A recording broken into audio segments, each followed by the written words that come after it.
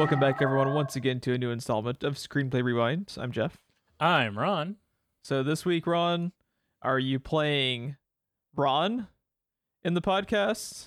Are you playing yourself? Or are you actually yourself? I'm playing a Ron superfan. You're playing a Ron superfan. Yeah. Are you played by Pedro Pascal? Yes. I Sick. am Pedro Pascal. I have been this whole time. See, always be yourself unless you can be Pedro Pascal. Exactly. And then always be Pedro Pascal. I love that, like, Pedro Pascal just went from that guy everyone loved in Game of Thrones to now just like fucking everywhere all over the place. It makes me so happy. Yeah. He's one of those dudes where it's just like I wanted him to take off so bad because he's just always so fucking good at everything he's in. And then like Last of Us popped off, and Mandalorian, even though he's like barely in the Mandalorian, really, you know, like it's still like just did a lot to help out his career. It always makes me happy. Man. Yeah, this may be my favorite Pedro Pascal performance. He's so fucking good in this movie. And there's two major performances I have not seen, but this may be my favorite performance of his. Yeah, he's wonderful. We'll talk about it. Yeah. So we typically have a Q&A section to start us off. I didn't have anything on my side. I got nothing. Yeah, we didn't have much. We did have a comment from Bobby that we can throw on the podcast, though. We had been talking about The Last Boy Scout in our Three Musketeers review. I had mentioned I liked it. You said you liked it, and we were kind of under the impression that like not many other people did. But we have Bobby officially on board, who said Last Boy Scout 3 thumbs up. Yeah, 3. If you get three thumbs up from Bobby, that like ratchets up your Rotten Tomatoes score by like 10%. Or does he work on a 1 to 5 thumbs up scale? Is he saying it's just kind of mediocre? Or that's a good question. I think is he saying 3... Last Boy Scout fuck yeah? I think he's saying Last Boy Scout fuck yeah with 3 endorsements, but we can have Bobby then comment in on this episode. And then to verify. Leave a comment and then below. by the time that we read the comment, we will forget what he's confirming. And the cycle. It always takes me a minute. The unbearable so weight sad. of short-term memory loss. Right? It is terrible. Yeah. Let's just jump into it. So we have spoilers for The Unbearable Weight of Massive Talent, and this is actually a movie that I would say if you are interested in, look up nothing about it. Because all I knew about this movie was that Nick Cage played himself. That was literally the only thing anyone knew about this movie. I never watched any of the trailers. I never saw any of the posters. That was literally all I knew, and that was enough to hook me just because it's so fucking weird. And I had no idea what the plot of this movie was. And when they like fucking opened it up with like a kidnapping, I was like, did I play the wrong movie on YouTube? Did you think the same thing? Because I was not expecting that. When it opened with Con Air, I was like, okay, not what I expected. But got it. Then as it like zooms out of a TV and then a fucking kidnapping happens, I was like, is he going to have to reprise his role from Con Air and go save this chick? Like, what is happening? Put the hostage down. Right? You know what's also funny is it booted up with Con Air in like that really shitty late 90s like 480p, and I thought YouTube like screwed me over on the quality of my download. Screwed me over on the quality of my Nicolas fucking Cage. Because if you typically I rent stuff on Apple, right? But this was like for whatever fucking reason like $2 more expensive to rent on Apple. So I was like, fuck that. I'll keep my $2. I'll rent it on YouTube. And instead of saying like 4K, YouTube says like super ultra master, like high def or whatever the hell their verbiage is. And I was like, are you fucking me over with this? Because this shit looks 480p. And then it zooms out and it's, like a 4K movie. I was like, oh, thank God. I went to go rent it on Apple. And instead, Apple was like, you can buy it from us, you can rent it from us, or you can just get 7 days of Stars for free and watch it there. And I was like, okay, Apple. And I just clicked 7 days of Stars. I do those so many times that I feel like, how am I still getting these trials? Like, how are y'all making money? You never, it feels like every you never time... signed up, so you're still technically a new customer. Yeah, it's like I feel like eventually y'all are not gonna make any money if I have unlimited trials, you know. But yeah, got it watched. And it's gonna work out because there's a few other movies I noticed were in the stars lineup that I wanted to see. There you go. What else did you have your eye on? Well, now that you put me on the spot, I completely blanked on one of them, but the other one is Alice Darling with Anna Kendrick. She like all of the film circuit buzz and all of the film festivals, stuff like that, and a lot of like Twitter accounts and stuff that I follow for movies will not stop raving about that movie. Okay. And her performance in it. So I've been curious, especially since it's the complete opposite of what her normal role is, which I know she's good at drama type stuff because I've watched her HBO show, which I am now blanking on that too. Why do you keep putting me on the spot, Jeff? Hey, you put yourself on the spot with that one, my man. Real quick. Love Life. I didn't even get there yet, and I found it. Love Life. I had not heard of that movie, but I like Anna Kendrick, so I'd be down. It is not going to be an uplifting story. It is about a woman trapped in an abusive relationship. Oh, well, bring the fucking room down, man. The posters are literally her in water with the water about to come up over her face like she's drowning. So, yeah. It'd be a good movie, though. But I feel like every single actor that has like good comedic timing is always good at drama, because like those actors always say like comedy is way harder than drama. So usually if you're good at like comedic timing like she is, you can usually translate that to being a really good dramatic actor. Well, what's interesting is when I don't know if you remember, but when I was watching Love Life the first time, I was like, Jeff, she is an executive producer on this, and she is one of the 3 people at the round table at the end of every episode, like HBO loves to do. Yeah. I was like, it's not going to be long before she's writing or directing something. And after this movie broke and everyone was like blowing up about Anna Kendrick's performance in that, it broke that she's like writing, starring, and directing in another movie about something. And now everyone's talking about that one because it's in the editing phase. So it was like shortly after I said that to you, this movie came out, and then it was announced on the writing the wave of this movie that she actually wrote, and I believe she wrote and starred. I know she stars and directs in. I believe she wrote it. But yeah. No, that's one of them, and I'm trying to fucking remember. I don't remember what all was in there now. There was something. I scrolled through it real fast, and I was like, oh, shit, I forgot about that movie. And then I was like, oh, I didn't even know this one was out. I thought Alice Darling was still, like, to rent, and I was waiting for it to hit streaming. But I ran across something else, and I don't remember what it was now. I feel like Starz and Showtime are the master of grabbing that movie that people like, oh, I wanted to see that, and completely forget about, just like that. Yeah, that complete collection of like 7 out of 10 movies. You know, there was a while that I preferred Starz over HBO because HBO pushed all of their own content so hard, and there's so much of it I don't care about. But Starz usually has a really good mix of new stuff and older stuff that I might want to watch again. Plus, if you have Starz, you get Encore, which has a bunch of stuff in it, some of it which I might want to watch again. And they're like $4 or $5 cheaper than HBO. So for a while, I was actually a bigger fan of Starz than I was HBO.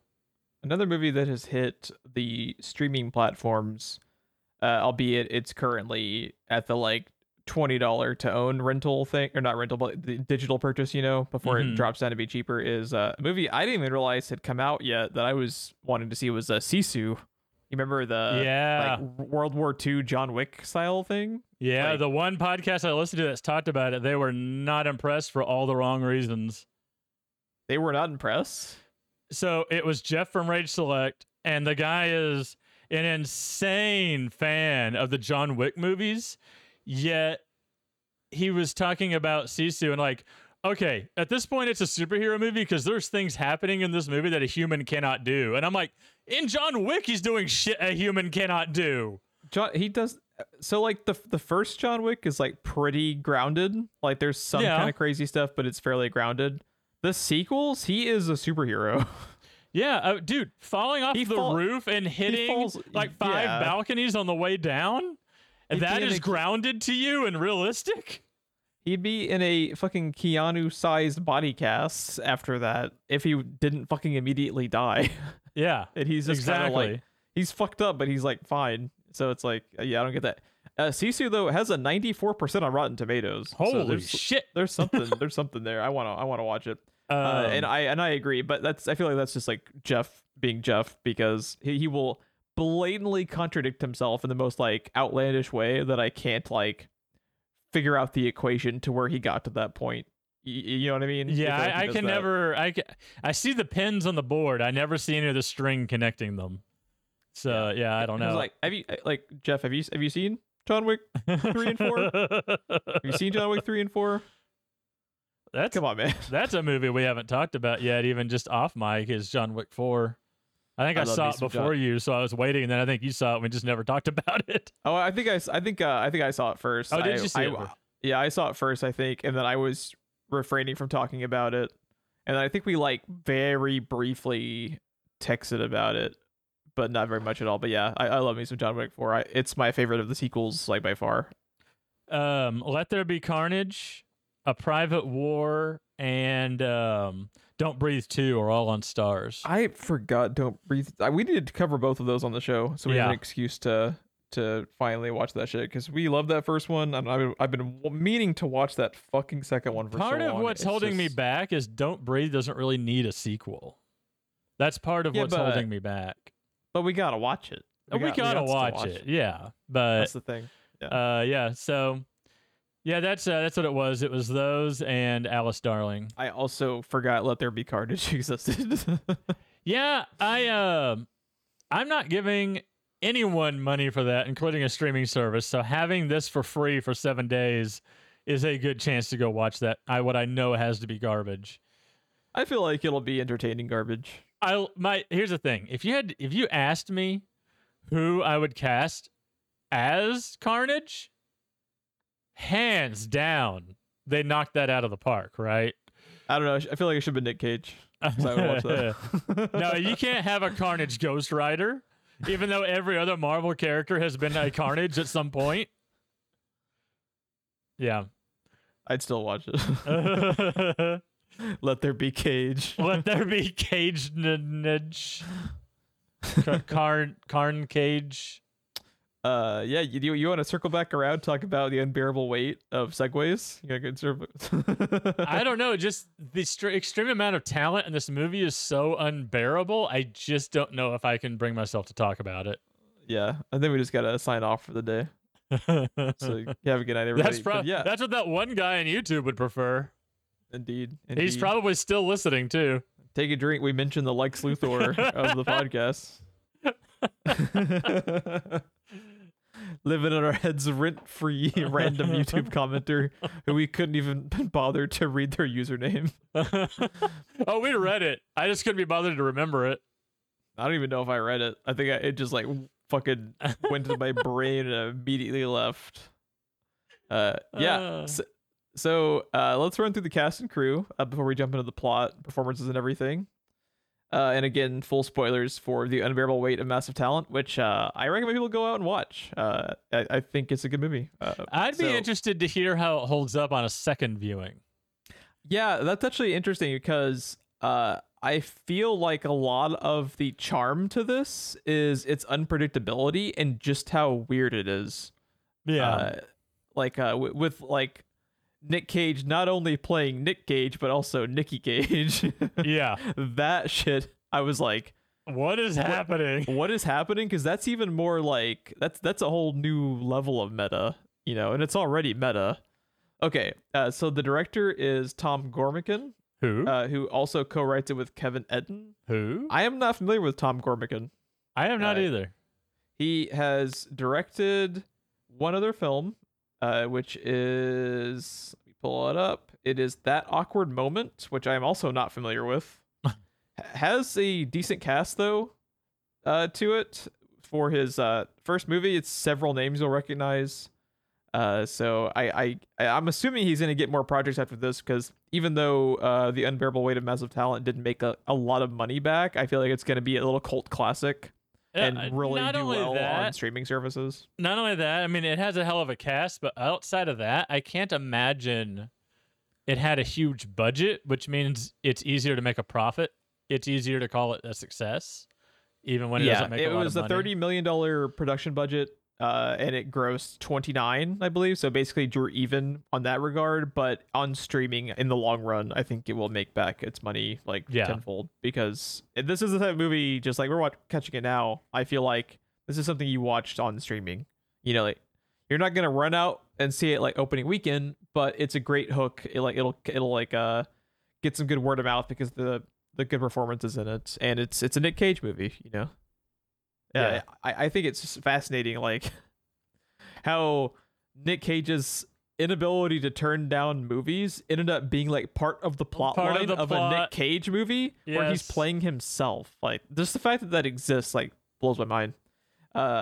So it gets even more meta than that. We'll get into it after the cast. Yeah, we'll get into it. So as we mentioned, obviously Nick Cage plays Nick Cage and Nikki. Oh God, we'll get into that too. We'll get into Nikki.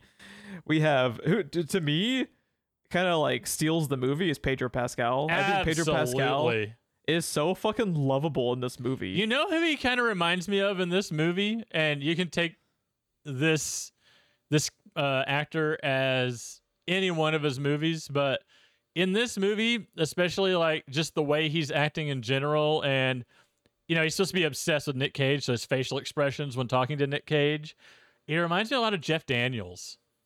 I can see that. Especially from like Dumb and Dumber or something, like not necessarily like in how stupid he is or anything, but the way Jeff Daniels just kind of acts, the way he carries himself in that movie, his energy in that movie. He's got a lot of Jeff Daniels energy to him, I think, in this. He also and I mean that in a good way. I love Jeff Daniels.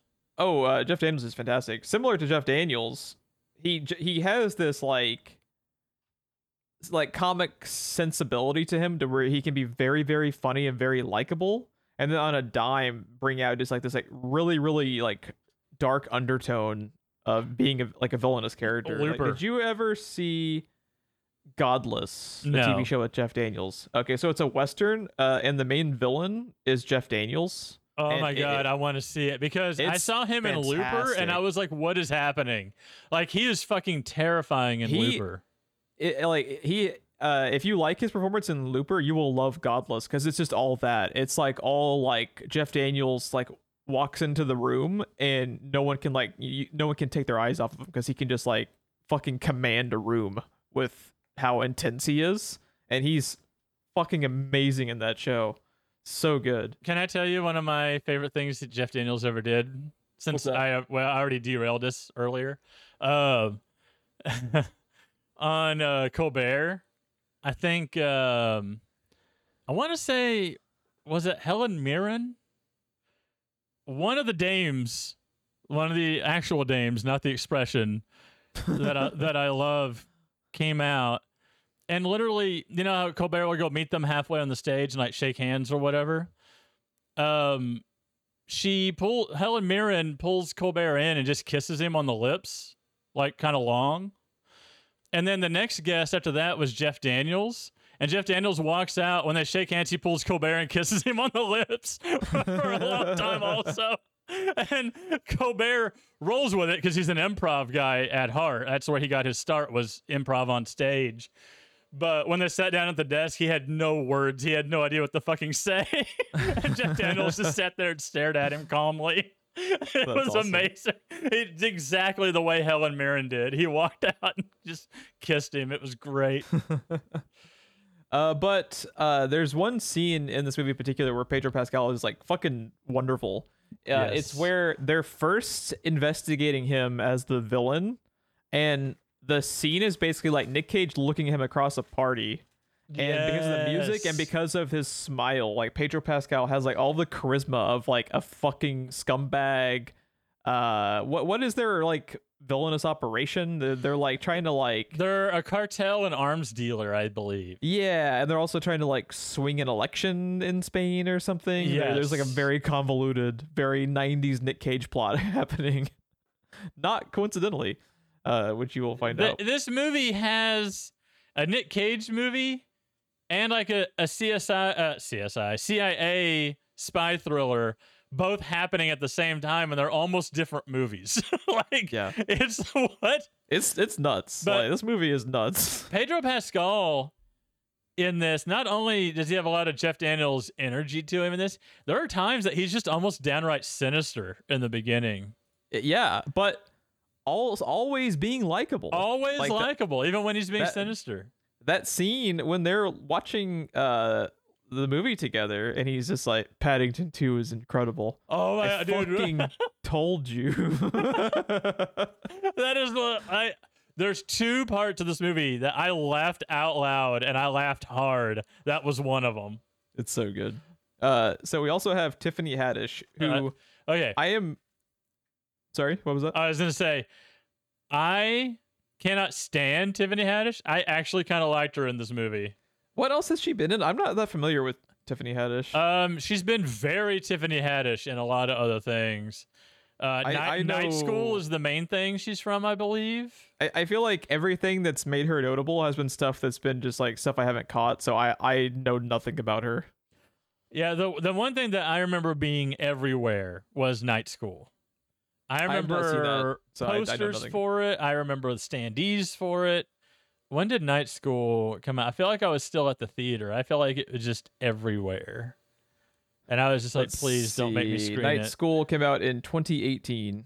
Yeah, that's not when I was at the theater, but it was. I remember it was everywhere. You couldn't escape it. It was on TV. I've heard of it. It was online. I've heard of it. I know nothing about Tiffany Haddish, but yeah, I thought she was fine in this. I thought she had a few. I thought her scene at the very beginning where she was just like yelling in the bar, like the concierge area, you know, like near Nick Cage, and she like oh I'm screaming, and then she like said it again more quietly. Like she had a couple lines that I thought she delivered pretty well. Yeah, she did pretty okay in this because she was not being herself. Because most of the time, she's one of those actors that you hire them because you want them to be themselves, Like for the most that part. Aquafina type of person where they're Like just like always Awkwafina, or maybe Yeah. even like a Nick Cage like character. yeah. Yeah, I I get went that. there. But yeah, her actually playing a role. I actually liked her in this. Yeah, the scenes where they are on the intercom earbud thing giving Nick Cage instructions are really fucking funny. There is a thing becoming a trope, and I don't care because it's never not funny to me. Someone being semi-paralyzed on the ground, having to wiggle like a snake across to get away from something. I don't know why that's showing up. It's like the third or fourth movie now I've seen it in recently. But I can't feel my legs.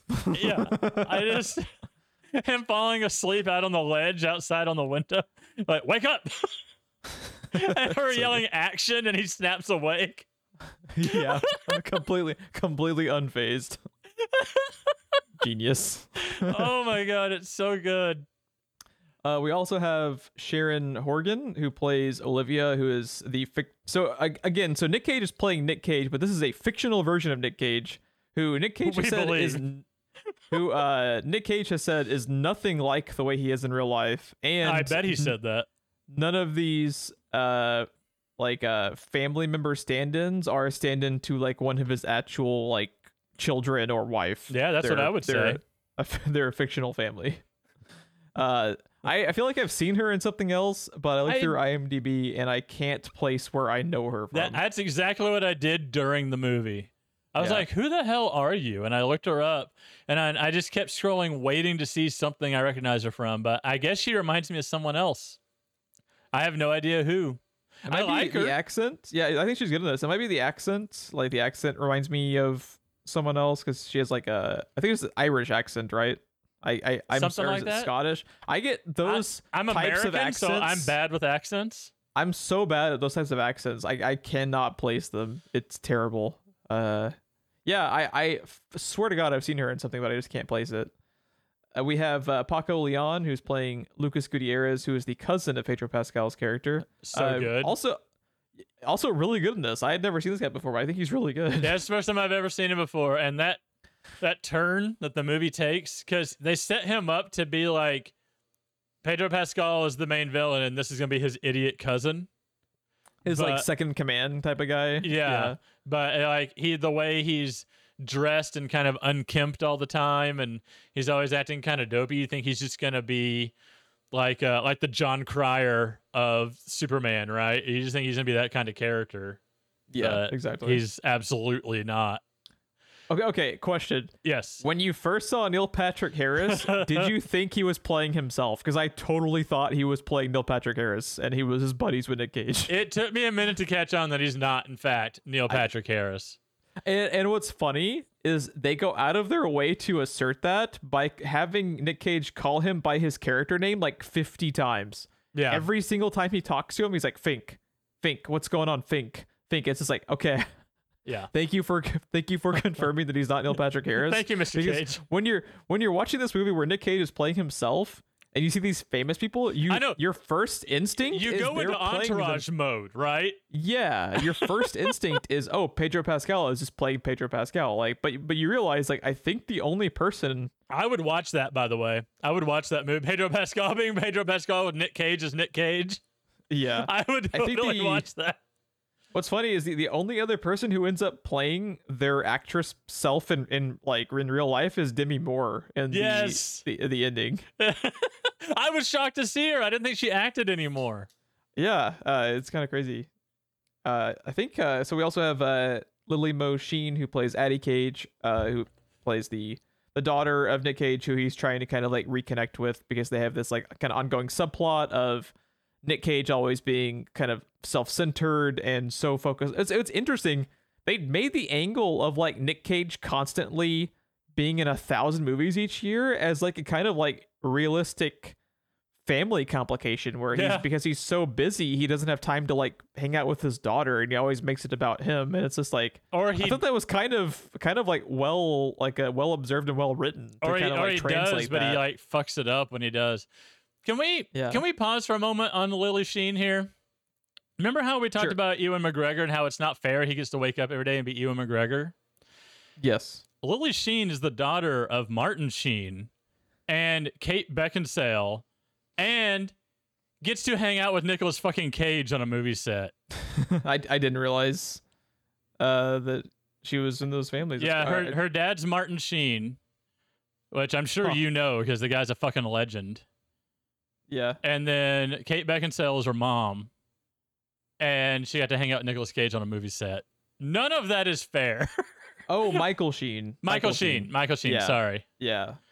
I do that all the fucking time. I want to call Martin Sheen Michael Sheen, and I want to call Michael Sheen Martin Sheen. Yeah, I feel you. There's no relation between the two. There's no reason I should ever do that. But it's just the similarity in the I cannot kind of roll off the tongue. And I can see the correct face in my head when I'm talking about them, but I cannot get their names right. That's okay. But yeah, that's what IMDb is for, man. But I know you know Mike Sheen. I know you know Michael Sheen. You ever see Frost Nixon with him in it? No, I heard that's a really good movie. It's such a fucking amazing movie off of just two guys having conversations, but like it's like gripping somehow. It's really, really the thing that hurts me, because he's also in Underworld, isn't he? He's in the third one. He's in the prequel, the Rise of the Lycans one. He's not in the first one too? I don't think so. I think he was just in the prequel one. The thing that hurts me is he's a legendary actor. He's great even when he's in a bit role. And one of the first thing that pops in my head when I think of him is goddamn Twilight, because he's in Twilight. Yeah. And I was just like, why? By the way, did you ever watch if you haven't, you absolutely have to. Did you ever watch Good Omens with him and David Tennant? I have not. Dude, it's a Neil Gaiman story. with David Tennant and Michael Sheen, and they're playing fucking angels and demons and shit. It's so good. Like, they're great. I've heard it's fucking amazing. You will love that show because like it's just them being David Tennant and Michael Sheen, and it's a Neil Gaiman fucking like urban fantasy setting. So it's just every time you hear Nerd Gaiman, I hear Cheesecake Factory. No, oh my god, I am running on no sleep and a lot of caffeine, and I just blanked on Luke Skywalker's name, Mark Hamill. Mark Hamill going Neil Gaiman-esque world of music and whimsy. And if David Tennant and Michael Sheen weren't enough to sell it, the actor playing Gabriel is none other than John fucking Hamm, who's in that show. Did you ever see the awful movie Passengers? Passengers, was that the one with J-Law, Hunger Games girl and Star-Lord? Yes, exactly. I saw the trailers for it. I never saw it though. Yeah, you made the right decision. Michael Sheen is the best part of that movie. Didn't even know he was in it. He is a bartender who is a robot. From the waist down, he's just a stick on a wheel, and from the waist up, he's Michael Sheen, and he's serving Star-Lord at the bar. I also just discovered season 2 of Good Omens comes out later this month, and I'm excited because I'm gonna binge the shit out of that show. No, he's in Underworld, Underworld 2, and Underworld 3. Michael Sheen is? Yeah, he's the main werewolf. He's Lucian.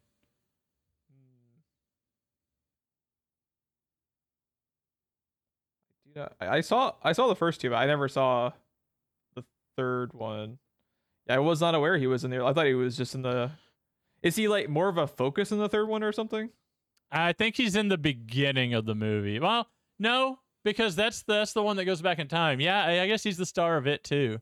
The movie opens with Kate Beckinsale, but it goes back. Maybe it's because he's like the main character in that one. He's a main character in the first one. He's the one she's trying to kill. In the first movie? Yeah. He's the main werewolf. He's the one masterminding everything. And the third movie is about why he is the way he is. I get his character and Scott Speedman. I get their characters mixed up. Yeah. That's another one that's not fucking fair. Anyway. Yeah, no, Michael Sheen's the main werewolf. Gotcha. Yeah, I haven't seen those movies in like 20 years, so forgive me. That's your fault. I love those movies, and you're lucky I haven't had them on this show yet. All 5 of them. I mean, I'm not against it. Like, I don't hate them. I just haven't seen. I actually, what's weird, I never do this. I was going to see I think we went and saw something else, but I ended up seeing the 4th movie before I have seen the 3rd movie, and that's like the only time I've ever watched something out of order like that, because usually it hurts my brain. Well, the third movie is the prequel. Yeah, it could be. I think maybe it was because like the third one was a prequel. I could kind of like talk myself into it, but usually I have to watch the movie series in like chronological order, or it hurts my brain. I want to say I have seen the 4th one. I just have not seen the 3rd one. I want to say the 4th one is the one that there's a time jump. Like you're not supposed to know what's going on when the movie starts. Something like that, because they have Kate Beckinsale back as the lead. Yeah. And then but I don't. Man, it's been so long. Shit. When did the fucking 4th one come out? Like 10 years ago? Like it's been a minute. Well, the 5th one came out sometime. I don't think he was in that, but I think Lily is. I think Lily Sheen is. Yeah, I have no idea. But yeah, let's get back on topic. We have like 17 different segues Jeff, to Underworld somehow. We're talking about Underworld. We are on topic. All right, this is Underworld we're talking about. Yeah, now I've just been scrolling through so many fucking IMDb pages trying to do all this like on the fly research and fact checking and shit. Well, the next name I can't pronounce, so I'm gonna leave that to you. Oh, good. Thanks for that. Let's see. Is it Alessandra Mastronardi? Is that who we're talking about? Bless you. I think I just performed like a Harry Potter spell or some shit. I don't know what's going on. Who is playing Gabriella? This is the girl that gets kidnapped? Is that? Or no, Gabriella is the girl that Pedro Pascal likes, right?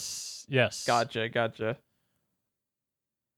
Okay. Yeah, I think was there anyone else in like the cast that you wanted to point? I think we got like our major people kind of. I mean, I think Jacob, what is it? Scipio is probably one to mention. He's Carlos.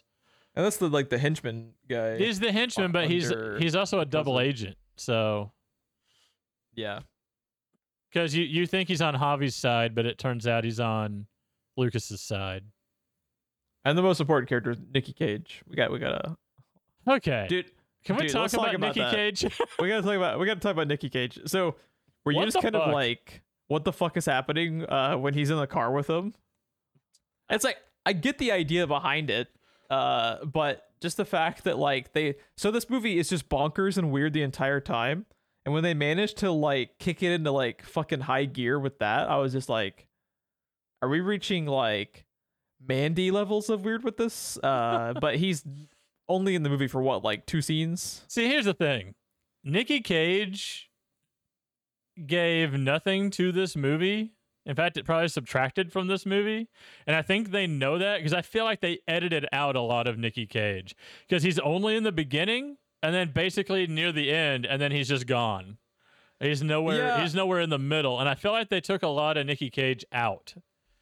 I didn't feel like it negatively impacted the movie mostly because of just how little he was in it, but it was definitely not additive. And I get so the thinking behind him is that Nick Cage is struggling with his like former movie star self, like metaphorically, where he has turned out to be this kind of like working man's actor where he just basically says yes to everything, is in 20 movies a year. Doesn't matter what it is, doesn't matter who's directing it. He just likes to work. He just is constantly working. And that's how we got Willy's Wonderland. And that's how you get stuff like that. And you and I should make a movie and ask Nick Cage. What's funny is, I don't know if you looked at the production notes, he turned this movie down like 4 times before he eventually said yes. Who do you replace the role of Nick Cage with? It's so funny. I don't even understand how you would be ballsy enough to write this movie without having him on board. In advance having Nick Cage on board, because it literally doesn't function with any other actor. The only actor that could make this work is Nick Cage. No other actor has had the type of career that he's had. Dude, is your fallback John Travolta? Him trying to get back into movies? It doesn't work because he like the whole kind of like point of it is that Nick Cage went from being a movie star to a actor who is in a metric shit ton of movies regardless of quality. You know, he was A-list for about 15 years. Oh yeah. And then just like had a completely, like strange change of pace to his career. And it wasn't part of that we talked about before, like, didn't he have like a lot of like financial issues to where he kind of like had to say yes to everything for a while? He kind of like he had to start paying off debts. He had to sell a couple of his castles. I know that. I think he had to sell Superman #1, didn't he? Yeah, I think he had to sell his copy of Action Comics #1. Like, I think, wasn't it stolen and then it found and then he had to sell it, which would be pretty devastating to actually get that back and then have to sell it. Right. But yeah. Man, just so crazy that like the way Nick Cage's career turned out ended up being the plot of a fucking movie. Like, just the fact that we're having this conversation is bonkers. Wouldn't the irony though? Wouldn't it be just ironic if they ended up having to make this movie with John Travolta? I'd watch it. I would watch it too, but this is the irony after Face Off. Would be pretty funny. They should have had him as a cameo in this, right? A movie made for Nick Cage starring John Travolta would be hilarious. Yeah, he should have been a cameo in this. So just to like finish that topic, how I was talking about how he turned it down, multiple times. Yeah. So this is the production notes on Wikipedia. So as I mentioned earlier, he plays a fictionalized version of himself, who Nick Cage himself has said bears little resemblance to his actual real life personality. Sure. He originally turned down the role 3 or 4 times, but changed his mind after the writer-director Tom Gormican. By the way, Gormican sounds like something that would be in the fucking Underworld movies as like the final thing they have to kill. He changed his mind after writer-director Tom Gormican wrote him a personal letter. I would like to read that letter. I would like, hey, too. Man, so I spent 6 months writing the script about Nick Cage, and if Nick Cage is a Nick Cage, I can't make my movie. So please, like, what do you say? So he probably offered him $1 million to attend his birthday and look at his screenplay. I will buy you a new copy of Action Comics #1, Oh. Superman comic pack. On November 15th, in 2019, Lionsgate acquired the production rights, and then it looks like what kind of got like the ball rolling on this is in August of 2020, Pedro Pascal joined the film, and then I think it kind of like snowballed from there, and that should be like a pretty, I can't. $30 million budget for a movie where Nick Cage is playing Nick Cage. It's not bad. I can't stop laughing at the idea that the one movie Nick Cage has turned down is the one where he plays himself.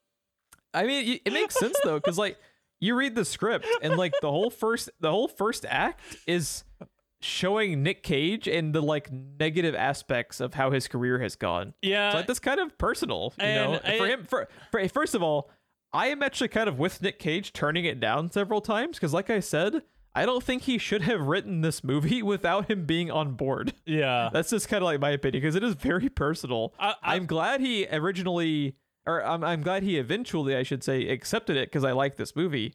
But I have, like a lot of understanding to like that mindset of like, you just wrote a movie about me where I'm playing myself and I didn't agree to it, so fuck you, dude. Like, I can see that being my reaction too. I want to read the letter that he wrote Nick Cage, but I also want to hear what notes Nick Cage had for him upon reading the screenplay. Yeah, I want to know how far it went before Nick Cage got on board, like what they had to change. I want to like hunt around on YouTube to see if there's like a discussion like where they sat down with this writer director and Nick Cage just to talk about like the background of this movie, because the fact this movie exists is pretty fascinating and bonkers. Yeah, it's crazy.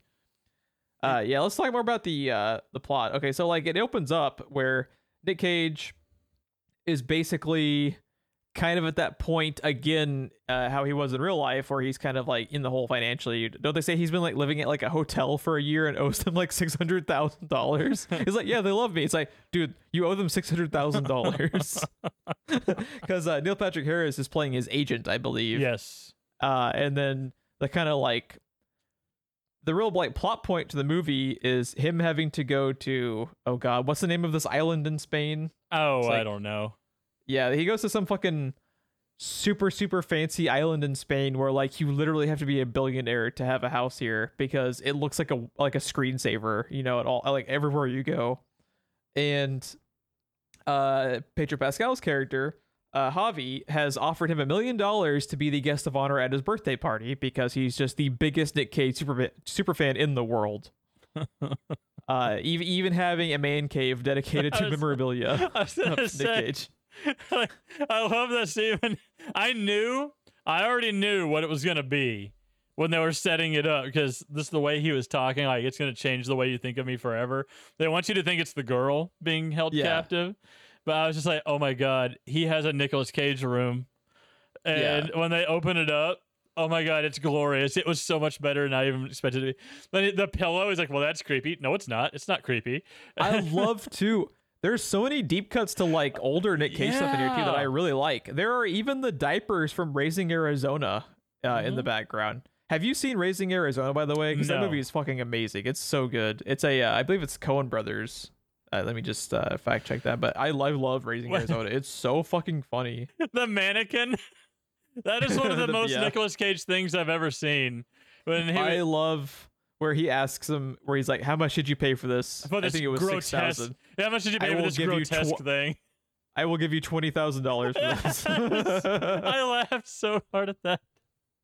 I would give you $20,000 right now. So, okay, Ron, Raising Arizona. It's late 80s Coen Brothers with Nick Cage and John Goodman. Oh my God. You got to see it. It's so fucking funny. It's so fucking funny. It's one of those. I think that might have been like the very first Coen Brothers movie I actually watched, because my dad is a giant Raising Arizona fan. I'm gonna go out on a limb and say John Goodman and Jeff Daniels both super underrated, even though everyone kind of loves them. Still underrated. Agreed. I think. Agreed. Yeah, people don't really like fully appreciate the range they have. I would say. Yeah. Yeah. I fucking love John Goodman. He's so good. Yeah. He's such a scumbag in Kong Skull Island. Oh yeah. And then such a lovable father in Speed Racer. More like a nanja. More like a nanja. Man. Yeah. So the fucking plot of this movie. So the CIA thinks that Pedro Pascal is this like criminal mastermind, like ringleader of a cartel. And to be who is in fair, this, they like- have evidence for it because that is his job, is to be the front man. True. Yeah, and they end up saying they have like 5 years of evidence of, like basically tracing it back to He's Javi. his role in the cartel is to be the fall guy. pretty much. Yeah. And so the CIA fucking sees Nick Cage. I love where the other guy, the CIA agent who isn't Tiffany Haddish, is like, you're not gonna fucking believe this. I think that's Nick Cage. oh, to be that guy, right? Yeah. Like, what the fuck is he doing on a plane owned by Javi Gutierrez? Yeah. It is one of those like I feel like that's the reaction everyone has when they see a famous person in like a random location. Like, you would double take and just over and over and over again, be like, there's no shot that's actually that person, right? Like, why would they be here? I feel like that has to happen like all the time. Yeah. Oh my god. I think like 45 minutes thereabouts is too long to get to that part, though. Like, I think the beginning of this movie is too slow. I think they spend way too much time on Nicolas Cage's family problems. Like, there's a point where I was kind of like, all right, I get it. And then Nikki shows up. I'm like, the fuck is happening? And then we get to Pedro Pascal. Not only him, but the dynamic between him and Nick Cage is great. So good. The fucking extent to which Pedro Pascal is just like nervous to be around him is so good. He acts such a so dork. well. He's such a dork, and he sells it so well of being like that type of super fan where it's like they love the celebrity so much they can't even talk to them because they're just a god to them, and he really sells it. The conversation he has poolside is amazing. Yeah, and he shows up, they're both just sitting there quietly, and you just, huh? What? I thought you said something. No one had said anything. Also, when he first shows up and he keeps asking Pedro Pascal about Javi, and eventually he's like, "I'm Javi." After he's like, "Look, I'm not gonna suck his dick. I'm not gonna fuck his wife. I'm not gonna fuck his wife with him watching. I'm Javi." Yeah, because like Neil Patrick Harris, rightly so, thinks weird shit is afoot when he offers to pay him $1 million to be the guest of honor at his birthday party in fucking Spain. Like, what? He's like, I'm Javi. It's so good. Also, when he's so nervous to get him to like read his script is fucking adorable. Like, Pedro Pascal is a fucking adorable dork in this movie. Keep in mind, at this point, you think he's some badass cartel guy. Also, he kind of like dances that tightrope a bit of like simultaneously being a little bit intimidating at times while also like having moments where he's just a giant fucking nerd. But I love it. To finish out that scene too, and they're sitting there and they're both dead silent. He's just, huh? Oh, I thought you said something. Like a few more seconds of silence goes by, and he goes, along those lines, and he sits up and starts talking to him about his screenplay. Yeah. And then Nick Cage just walks off into the pool. And he's drinking his beer on the bottom of the pool. And he thinks he's gonna fucking commit suicide down there because he jumps in to rescue him and immediately brings him to the surface. It's fucking amazing. It's so good. But then what then happens though is he starts hanging out with Javi, and like the first thing that he has like a bond with him is the captain of Dr. Caligari, which is a really trippy, aesthetically like fucking amazing movie like literally 100 years ago, which if people aren't familiar with, like, go look up on IMDb and look at the screenshots, because it's an amazing movie, like aesthetically, just like the way that the shadows are done and everything, and the set art is really cool. But they nerd out over that because Nick Cage had tried to get his daughter to watch it, basically kind of like trying to like shoehorn her into liking the movie because he likes it. Right. And he finds out that Javi loves it, and they bond over that. And then like they end up watching Paddington 2 together. And it's just like, it's such a beautiful little bromance they have in this movie where you're just like so invested, and like Nick Cage, you start to like really, really want Javi to be a good guy, to not be this criminal mastermind, because he's just so likable. I just love it. He's like, how did we get from there to Paddington 2? And he's like, I cried.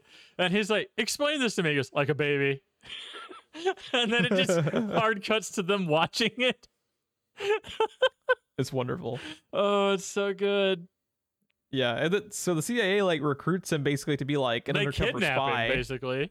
Yeah, pretty much. They fucking basically like black bag him, throw him in the back of a fucking passenger van, and then drive off with him. And they recruit him because he's like their only way of getting any inside information that isn't suspicious. Because Nick Cage is there as a guest of honor, let's just send Nick Cage in to do the spy shit. Right. And dude, how funny is the scene when he has, like we talked about earlier, but the paralyzing agent is fucking hysterical. I think I touched my forehead. You think you touched your forehead, or you did touch your forehead? I definitely touched my forehead. I love that scene so much. And when she just casually sends him onto the balcony to like fucking Neo across the skyscraper in the first Matrix movie, like what the fuck? And he's out there like Nick Cage is so funny too. He's like, I can't feel my legs, and he's doing like where he's like talking like he can't feel his tongue. Yeah, like his speech is all slurred and fucked up. And then she yells action to snap him out of it. It's so good. After he's passed out, it's fucking great. I love the whole like. The whole like middle of this movie is fucking genius. It gets so good for like a solid like 45-minute stretch that kind of like I didn't hate the first act, but like I agree it's a little bit slower pace, and I think you cut the first act in half and get to this stuff sooner. Yeah, I think you cut the Nikki scenes. Oh my god. As much as I don't hate them as much as you do, but I do think that the real strong suit of the movie is the dynamic between Pedro Pascal and Nick Cage. So you need to get to that as soon as possible. But the reason they do that extra stuff with like him and his family is to add more like kind of pathos to the ending of it, which I get. But what we're here to see is these two guys. Like their bromance is the backbone of the movie, I'd say. Yeah, absolutely. What about when Nick Cage was in the mirror talking to Tiffany Haddish about how he thinks he has a knack for this and maybe he should just become a super spy? It's like, we're gonna need you to do it again. The fuck I am. Fuck no, man. I'm gonna play. I'm going back to Los Angeles. It was so good. Yeah, it's great. Yeah, him with the CIA stuff is fantastic. The CIA stuff is great. Maybe my favorite sequence of the entire movie is when Javi and Nick Cage are on LSD. Oh, dude. Dude, that whole fucking scene when they're driving together is amazing.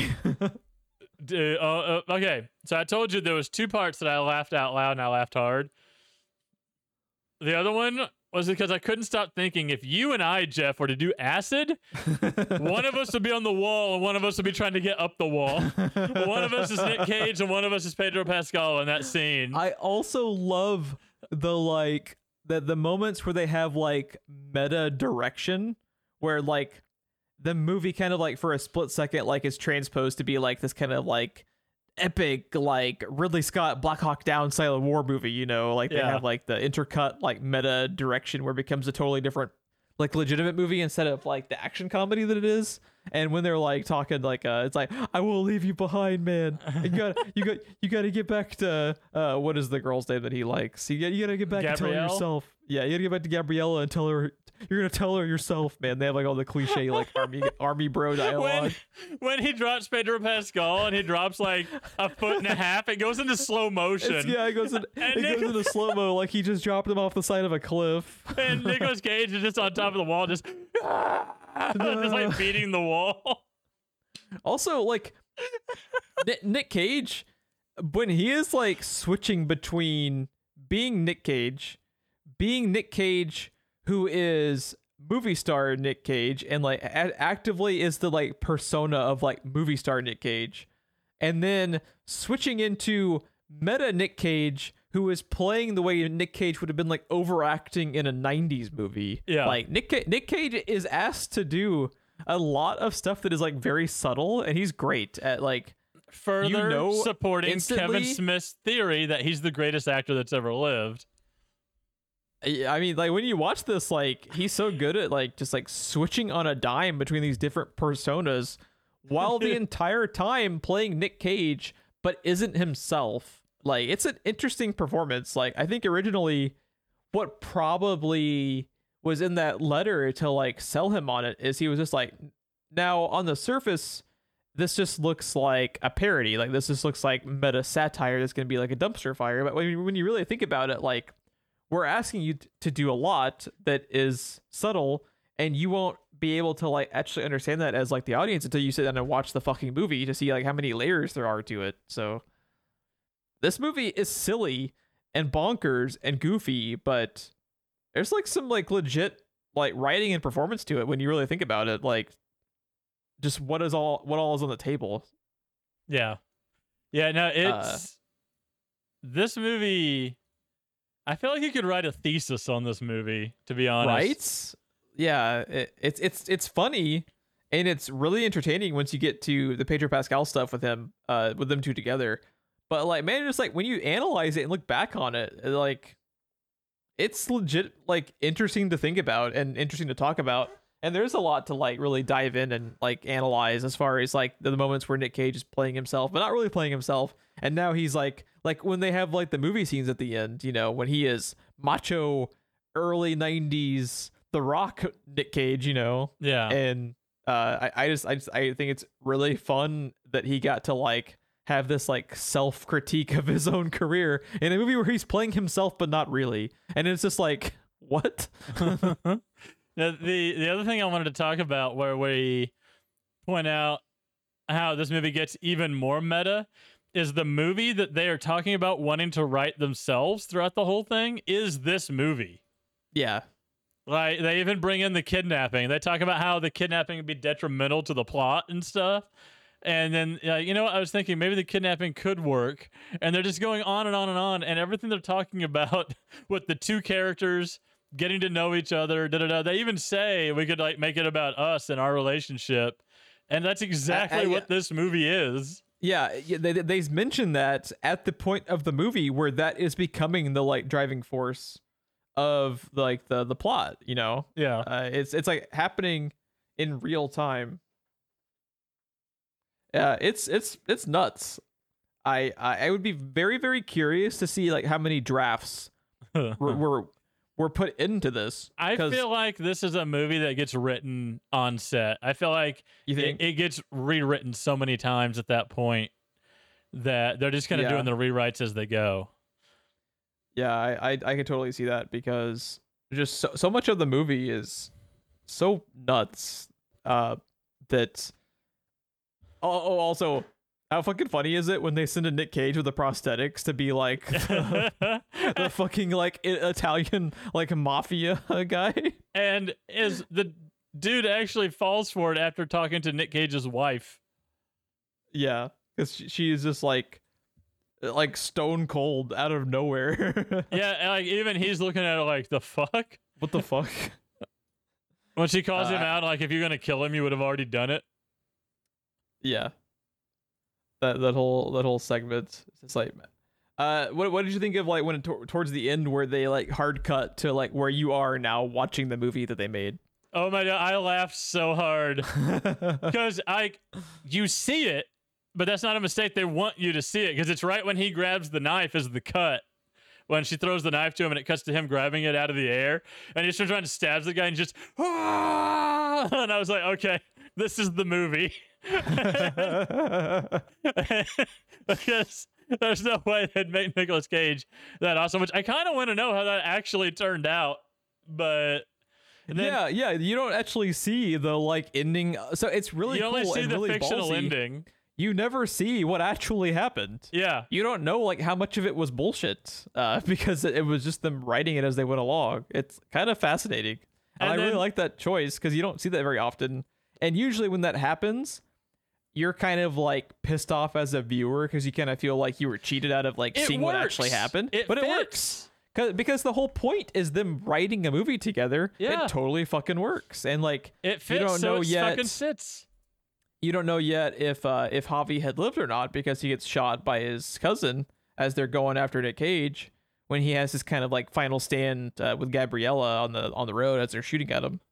And you don't know if Javi made it or not. And then like it's so cool to see like Javi is there at the premiere but still unable to go in because he's too nervous. And I love that, where that like even after all the shit they've been through together, and even though they got their fucking movie made, he's such a dork and he's so like lovable, and he's just so like sheepish. He can't even be in there when they're doing the premiere. He has to be outside and go in and ask how it went. Yeah, I was thinking that's based on something. Was that actually Steven Spielberg? I do not know. I want to say it's Steven Spielberg with Jaws, but I'm not sure. I want to say he couldn't be in there. That he was so nervous he could not be in there, and when he heard people like reacting to what was happening, he thought they absolutely hated it. He was so he was so worried when the movie was over, and they're like, "No, dude, they're fucking eating it up." Like, oh, or wait, it might have been Ridley Scott with Alien. I don't remember. It's one of those. It's one of those two. I want to say we talked about it a little bit, where it was like where Ridley Scott wasn't sure if the movie was going to be a hit until he realized people were throwing up in the premiere, and he was like, "Yeah, we have a hit now." Yeah, they might have both actually had something similar happen. But yeah, I do love that about Javi. Fucking Javi, dude. Javi is like the ultimate bro, and I want to hang out with Javi. I was just saying, I want to hang out with Javi. Because like I love it too. Like Nick Cage is like, this is the most fun I've had in years. He's just like, this is his like best friend. He just happens to be a super fan, but they just gel, and I think that's really cool. Why do I get the feeling that Javi is a lot like Pedro Pascal in real life? Just a big dork. Just a big dork. Just a big dork in the best way. I also love the fact that in the car right after they take LSD, you know, where like Nick Cage is looking like confused and looks over, and Pedro Pascal is just smiling. That like took off as a TikTok meme. And if you have not, Ron, if you have not seen those memes, you have to look them up. Some of them are so fucking funny, dude. I had seen that as a meme before watching this movie, and oh my god, dude, it's so good. It's so fucking good. Oh, that's so great. Yeah, I love the no. I can't drive on acid. You're a better driver than me. No, I'm not. Yes, you are. I read that you did all your own stunts and gone in 60 seconds.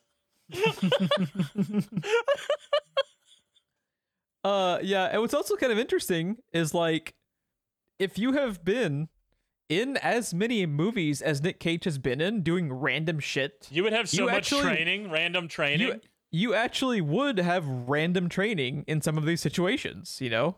So that's kind of cool. It's kind of cool how like they make a point of that. That's one thing late in the run that Adam Savage talks about on Mythbusters is how weirdly prepared they are for certain situations, because there's so many gun myths or car myths or whatever that they literally had to go out and get trained how to do a thing. Mm-hmm. And then it's just like late in the season, they're like doing stuff and they're like, yeah, we are oddly well equipped to do this now because we did all these other myths where we had to like seek out training on how to drive certain ways or drive in certain weather or do things with guns. Yeah. Yeah, he talks about that. So when they said that, I was like, yeah, that makes sense.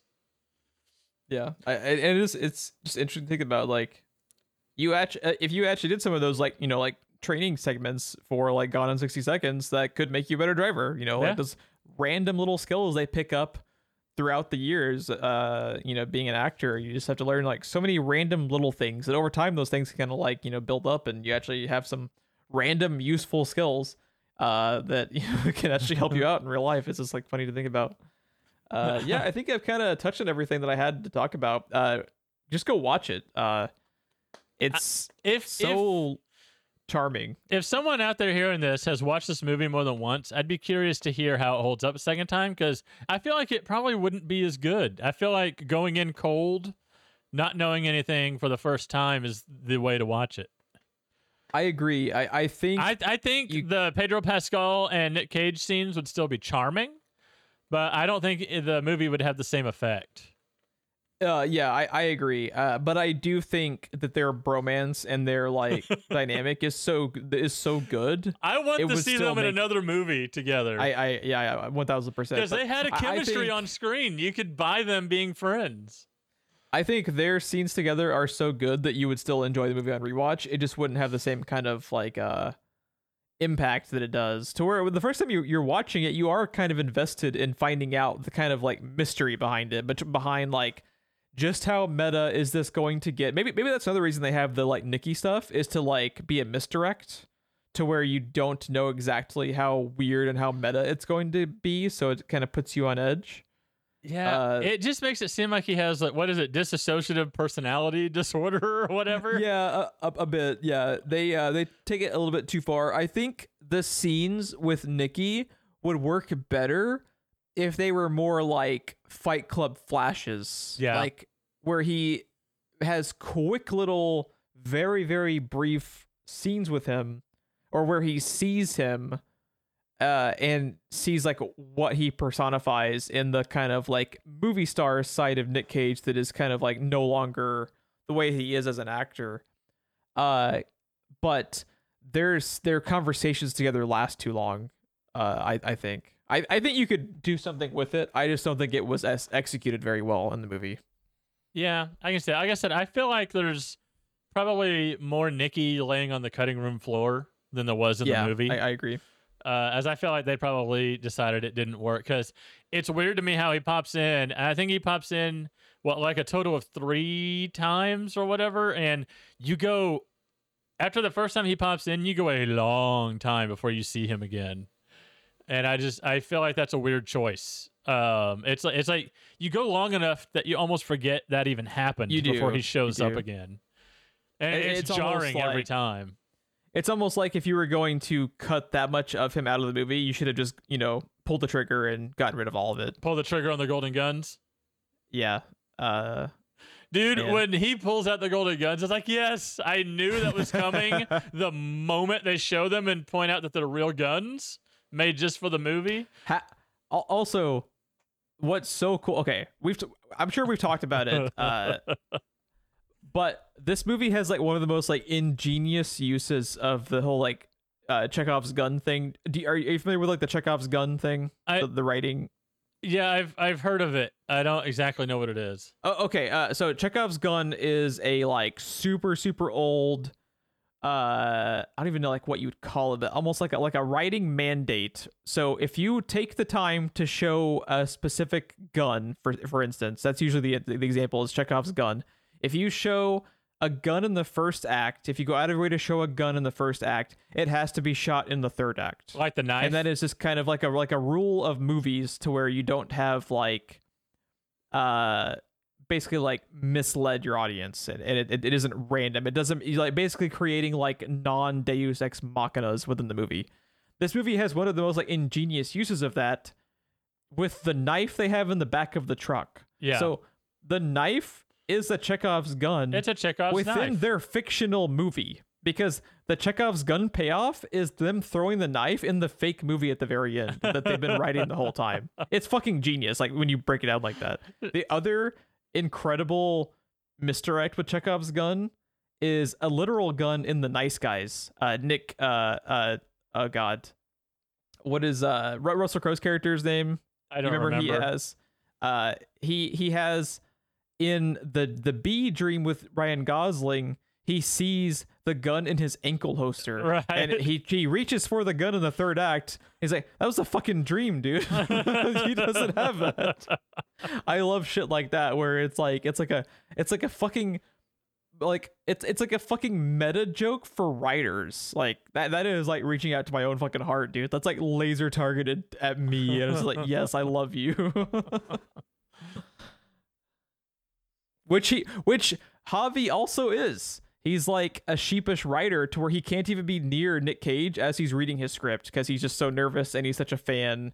And like writers are typically like that just in general, where like so did you get a chance to read it yet? Did you get a chance to read it yet? Can you like give me notes? It's like they want to be, even if the news is bad, they have to know. They can't wait. We'll go get lunch, sit down, we'll eat, and you can watch me read your script. Yeah. I really, really, really like this movie. I'm so glad, like we talked about earlier, that I knew next to nothing about it. Yes. Because that is the best way to go about it. The performances are great. Pedro Pascal like legit steals the movie for me. I love this character. I want to hang out with this character and Pedro Pascal both in real life because they just seem like awesome dudes. And yeah, I think it's really fucking good. And for a guy's second movie, this is pretty bold and out there, and I respect that. Because usually when you're making your second movie, you're trying to kind of like establish a name for yourself, and typically that requires kind of like playing it safe. And writing a fucking Nick Cage movie about Nick Cage playing himself before you've even gotten the sign off from him is pretty ballsy. I can commend that. But that's pretty much all I have. Is there anything else that we've missed that you'd like to talk about before we sign off? No, I think we've pretty much covered everything that I had. Yeah. Really good. Really good. I actually ended up liking this more than I thought I would, because sometimes meta stuff can be a little bit hit or miss for me. Like sometimes it like really hits the mark, like Scott Pilgrim is meta in certain ways that I adore that movie. But other times it can kind of like it's such a specific thing, and it's so easy to fuck up. Yeah. That when people can kind of like pull it off, that's why it took me so long to watch it. Is exactly what you're talking about right now. Yeah, which I can't blame you, because it's a weird concept for a movie. But when they can make it work, it can sometimes lead to really great stuff like Scott Pilgrim in this. I will turn it over to Ron here in a second to announce the next movie we'll be covering. But if you'd like to follow the show more, we are on Twitter for as long as the lights remain on at Twitter. They're slowly going out one room at a time. They really are. I also can sign up for a Threads page that everyone is making right now, but I also just don't care. So I haven't done that yet either. I know that is an ongoing saga of if Jeff will ever make another Twitter style account on a different platform, or will he remain as lazy as he is? Find out next time, I guess, to see if I made a Threads account. Tune in next week. Find out next time on Dragon Ball Z. That narrator I miss. Where the fuck is that narrator now? Right? Have you ever heard that guy's voice anywhere else on anything else? I think. Isn't he actually like one of those voice actors?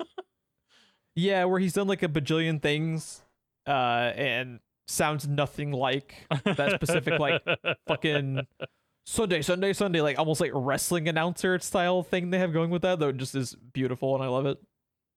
Yeah, I'm gonna look this up while you're doing the sign off. Yeah, we are on Twitter at SPR Filmcast, where you can follow us for show updates.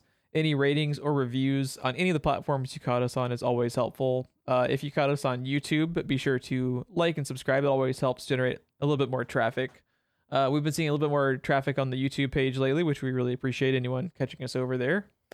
And share us out to your friends. Were you able to find out anything about the DBZ announcer? He is a legit voice actor in a ton of video games and cartoons, and he is a character in a couple of different X-Files episodes. Oh, okay.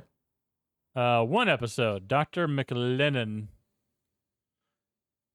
But yeah, he's in like Need for Speed and a lot of like Mobile Suit Gundam games. One of the it just says Hulk 2003 robot voice. I'm assuming that's the movie, not the game. You know what? Just to kind of like bring it full circle, it's kind of funny. The career Nick Cage has had is like the on-screen version of a voice actor. Yeah. Where like they fucking work. You look at like Gray DeLisle's IMDb page, or like any of the people who are in any of the main animes, like Matthew Mercer, like look up his fucking IMDb page, and it is insane. Like those guys fucking work. If it's animated, I don't care what it is. If it is animated, Frank Welker's in there somewhere.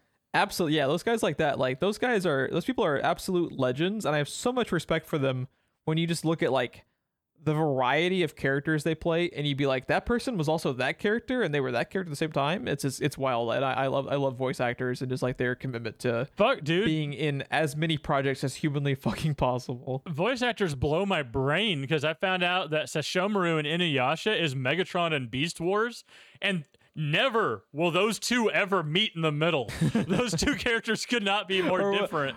Or when we found out that Elle from Death Note was one of the main characters and Barbie as the Princess and the Pauper, we're just like, what? That's fucking awesome. Ron, what are we covering next time? I couldn't help myself, Jeff. Oh God. I couldn't do it. I just did not have enough Nick Cage. Oh, you pulled the trigger? I pulled the trigger on one of the Golden Guns. I watched this movie recently, and I even brought it up on the show, I think, talking about it for a moment. The only downfall to this movie is that it has Amber Heard in it, co-starring. but it's also got David Fincher in it and a few other recognizable faces. Oh yeah, I think we need to talk about Drive Angry. I have seen Drive Angry and I liked it, so I'm down, dude. I'm down. It is. I don't know which one came first, but either he had to do this movie because of Ghost Rider or he got Ghost Rider because of this movie. It's one of the two. But yeah, I don't think enough people have watched it, because if you want off the chain Nick Cage, this is your movie, my friend. This is in that kind of repertoire of Nick Cage being Nick Cage. Yes. Like, and if you've seen it, you know what I mean. Uh-huh. And David Fincher, his scenes steal the show for the scenes that he's in. Yeah, I really like him as an actor. He was always really great in the... you ever watch the show Prison Break? I have. I forgot he was in that.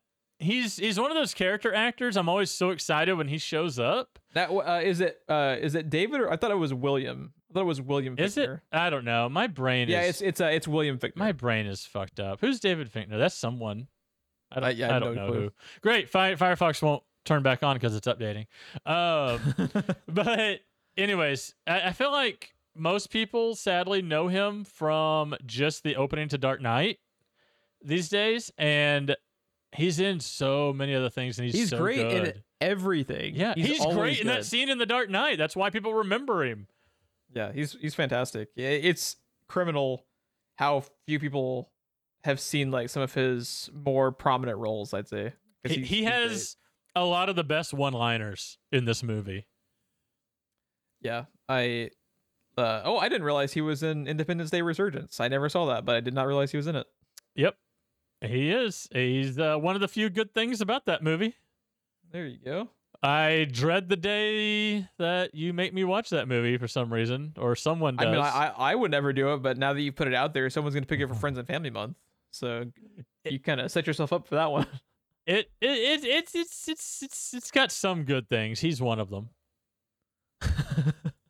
He's the one saving grace. Yeah, there's one of the most epic scenes from the first movie they just throw out the window, and it pisses me off. Really? Yes. Whack. Man, and it weirdly gives Will Smith the finger, because he was already making like one or two other movies at the time, and he said he couldn't at the moment, but he's interested, so they kill him off screen. Was it written by Chris Rock? But yeah, their response was to kill him off screen, and he publicly was like, "I didn't say no. I said I can't right now because I'm contractually obligated, but I'm interested." And they just fucking killed him off screen, so he can't come back. That's pretty fucked up, but also pretty oddly funny. Respectable. Yeah, but yeah. Because you know why they killed him off screen, right? Even if he had been in that movie for all of 5 minutes, he would have mandated like a $50 million fucking paycheck. Probably. So, like, I would have killed him off screen too, because Will Smith still thinks he's Will Smith. And Will Smith hasn't been that like status that he thinks he is since like 2002. James Cameron doesn't do what James Cameron does because James Cameron. James Cameron does what James Cameron does because James Cameron. Why do I feel like in a different like parallel reality, this level of like unbearable weight of massive talent meta-ness is about Will Smith playing Will Smith? And the movie is just like depressing as fuck. Like the whole second act is the slap from the Oscars, and it just takes a very, very, very, very bleak turn. You want to talk about a downfall? Like in the 90s, Will Smith was red hot, man. You could not, if he was in something, it put asses in seats, and that was at a time when that type of marketing was slowing down. People started shifting to like writers and directors. It wasn't about the actors hardly anymore by the time we got to late 90s and aughts. And yeah, then like he couldn't do no wrong, and then all of a sudden it's Will Smith. Really? Like, I've never seen anyone turn on an actor so fast as everybody did on Will Smith. It's weird. Like, he just You know, like the one like primary silver lining behind Will Smith kind of like fading away is his shit-stained fucking scumbag of a son now gets less work because of Will Smith kind of like fading away, and I can appreciate that silver lining because fuck his son, what a little fucking piece of shit. My God, hate that kid. You want to lose some brain cells? Go look at any fucking tweet in the last 15 years from that little shit stain. No, thank you. I've had enough of him, and I've had enough of whipping my hair back and forth also. So I'm fucking whip my hair back and forth against a brick wall before reading that kid's tweets again, dude. Jesus Christ. Just be the guy from Jessica Jones just plowing your head through the post. Yeah. I would much rather do that. Yeah, I think it's gonna be a wrap. Yeah, I saw Drive Angry when it came out in theaters. I think we screened it. I want to say Drive Angry like opened in theater 12, which is where movies go when they're leaving. I really want to say that's how that happened. So it came out in 2011, so it's been 12 years. Yeah, and that is the last year I worked at the movie theater. It is, I forgot to look at it before. It is available on Max, and it is available to rent at all the usual places.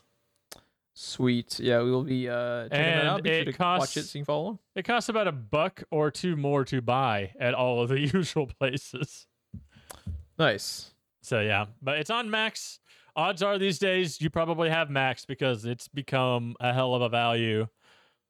Either way, next thing I'm watching is that goddamn Doom That Came to Gotham because it's on there now. Hell yeah, I really want to see that. I almost feel like you should come over. It would just I'm down. Kick back and watch it because that's the one I feel like whether it's great or whether it's awful, we're probably going to end up talking a lot about. I wanted to watch that and Gotham by Gaslight. They're both on there. We should just make a night of it. Yeah, let's just like wombo combo double feature that shit. Let's do it. I'm down. And then not talk about it on this podcast. Good night, everybody. Sign up for our Patreon that doesn't exist to get the content that doesn't exist.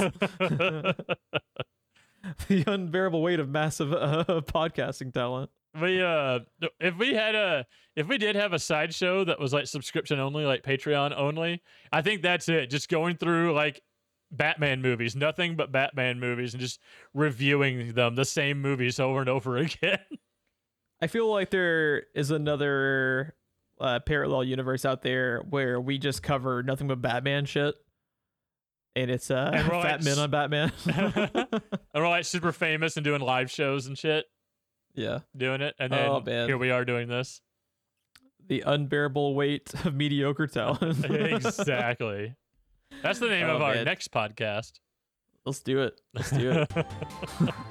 Thanks for listening, everybody. Have a good night.